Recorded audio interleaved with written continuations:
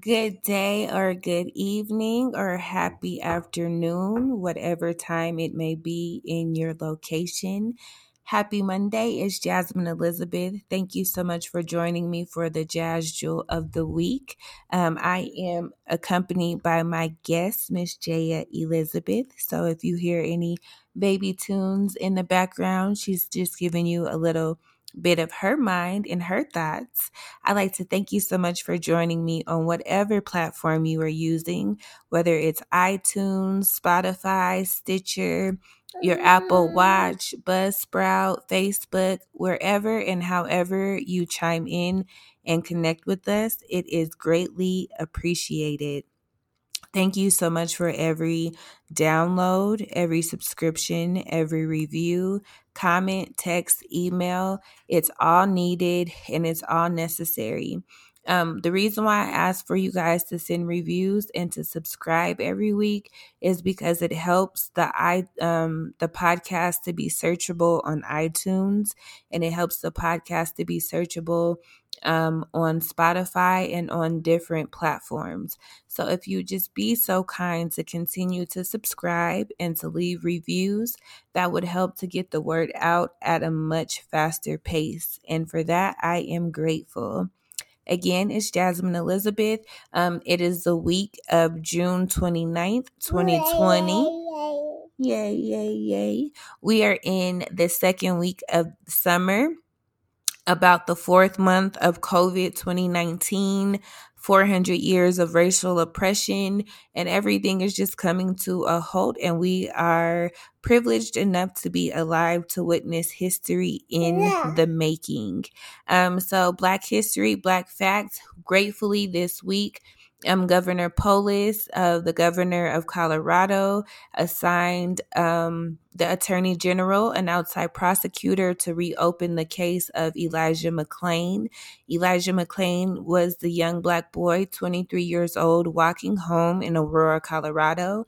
Someone called and said he looked suspicious because he had on a mask. Coincidence, we're all wearing masks these days. He had on a mask. The police pulled him over. The cop said he had the right to stop him because he looked suspicious. It went all downhill from there. 23 years old, less than 150 pounds. He was killed by through being choked and through ketamine. The EMT ambulance operator gave him enough ketamine for someone who was over 300 pounds, someone the size of a horse.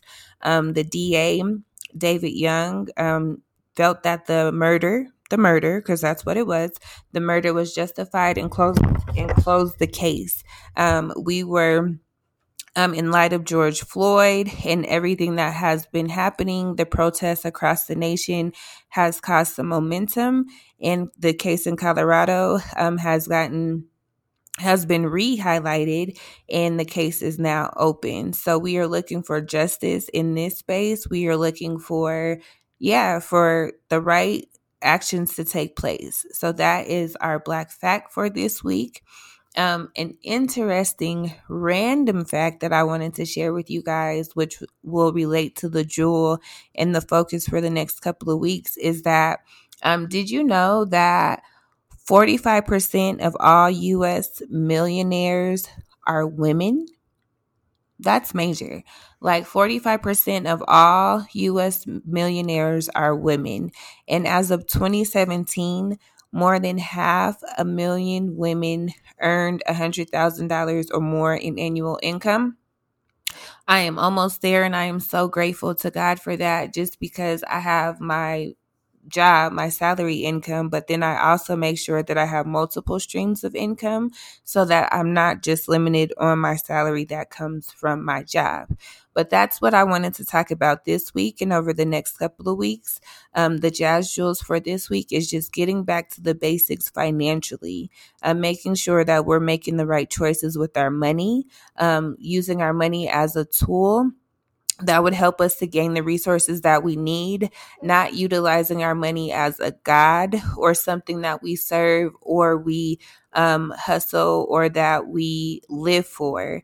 A lot of times people are driven by money and they end up unhappy and bitter and just not in a good place because they don't understand that money is a tool. It's not what's going to make you happy. It's just a tool. So over the next couple of weeks, I really want us to start having the conversations about how we're utilizing our money and how we're utilizing the tool. Are we creating generational curses for our children and those to come out after us? And when I say generational curses, I mean, will you be leaving your children debt? Will you be leaving your children mortgages that they can't afford to pay? Will you be leaving them in worse situations than what they came into this earth with? Or do you have savings and bonds and stocks and IRAs in place so that when you transition, your children will be okay? Or when they become an adult, they're starting in the black and not the red. So this week, I want you guys to think about your money and how you are utilizing them.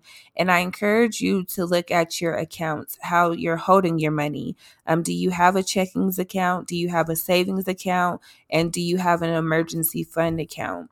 The three accounts that we definitely need to make sure that we have is one, an emergency savings account. And that's an account that you can have access to for any type of emergencies, anything, any uncovered medical expenses, anything that you want to purchase within the next 2 years, but something that you have that will cover anything that was unexpected. Usually we say that your emergency account should have up to 3 months of your income. 3 months of your income. So your first one is your emergency account. And whatever you make for that month or for the year, your goal is you want to have 3 times that amount in your income. So I know that doesn't seem practical and that seems like a lot. So the first thing that I would do or encourage you is to set a goal to save $1,000 and allow that to be the start of your emergency savings account.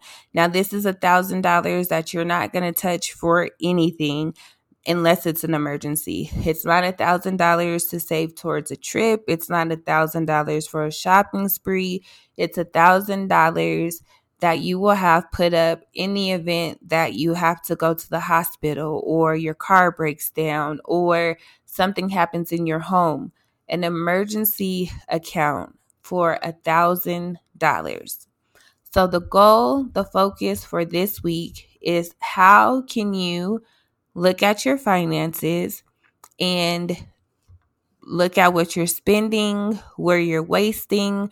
I know this quarantine has me doing so much online shopping. I've spent so much money in Amazon while we've been shut in that it's crazy. And I'm pretty sure that some of the money that I've been spending at Amazon, I probably could have used it differently. Even though I have budgeted for shopping and things of that nature, I'm pretty sure I could have spent that money somewhere else.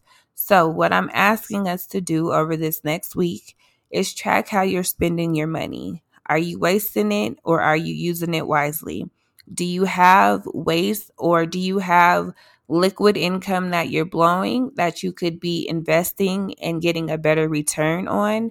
Do you have income that you could be flipping or doing something totally different with? Are you living check to check, but still focused on clubbing and social activities?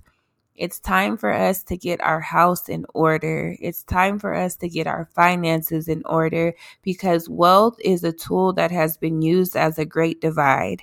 And it's totally up to us, the millennials, to start a new cycle, to start a new pattern for our children and those who are coming up after us.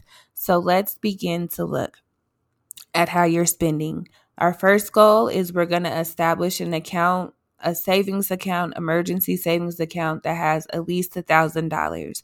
The goal is for that emergency account to have 3 months of income, but we're going to start with 1,000. So this week, pull out your tracker, pull out your budget, pull out whatever app you need to use so you can start to see where your money is going.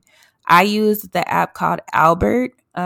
Albert is a financial app, and I also use some of Dave Ramsey's practices and principles. So I would encourage you to look up Dave Ramsey and to check out the Albert Savings app, and they both help you to figure out your money. Now, if this is novice, or this is something that you totally already know and you're already doing, dope. I'm super, super happy and excited for you, because in actuality, only 1 in 3 women are actually having this conversation about their money. And so if you are the 1 in 3 women, this week I challenge you to have the conversation with someone else. Have the conversation with someone else about their money. Did they start in their red? Do they have a savings plan? Do they have a budget in place? And I know these are uncomfortable conversations, but these are necessary conversations that we have to start having in our community because this is the only way that we'll be able to address, to heal, and to change, is by being uncomfortable, having these uncomfortable conversations about our finances, about our mental health, about education, about family structure, and all of these things. So I encourage you and I affirm you to continue utilizing your voice, continue having these hard, uncomfortable conversations, whether it's about race, privilege, money, education, position. It is up to us. It is our mandate to use our voice to create and be the change that we were called to be. And last week I didn't end in our affirmation, but it's still the same affirmation that I've always had. And the affirmation is, I believe God is within me. I will not fail. I have everything I need to succeed. I believe God is within me. I will not fail. I have everything I need to succeed. So take this affirmation with you, take this conversation with you, look into Albert Savings app and look into Dave Ramsey, and let's start having these conversations about our finances so that we can start breaking generational circles, cycles, and bad habits. This is Jasmine Elizabeth. Thank you so much for joining me for the Jazz Jewel this week, and I will talk to you soon.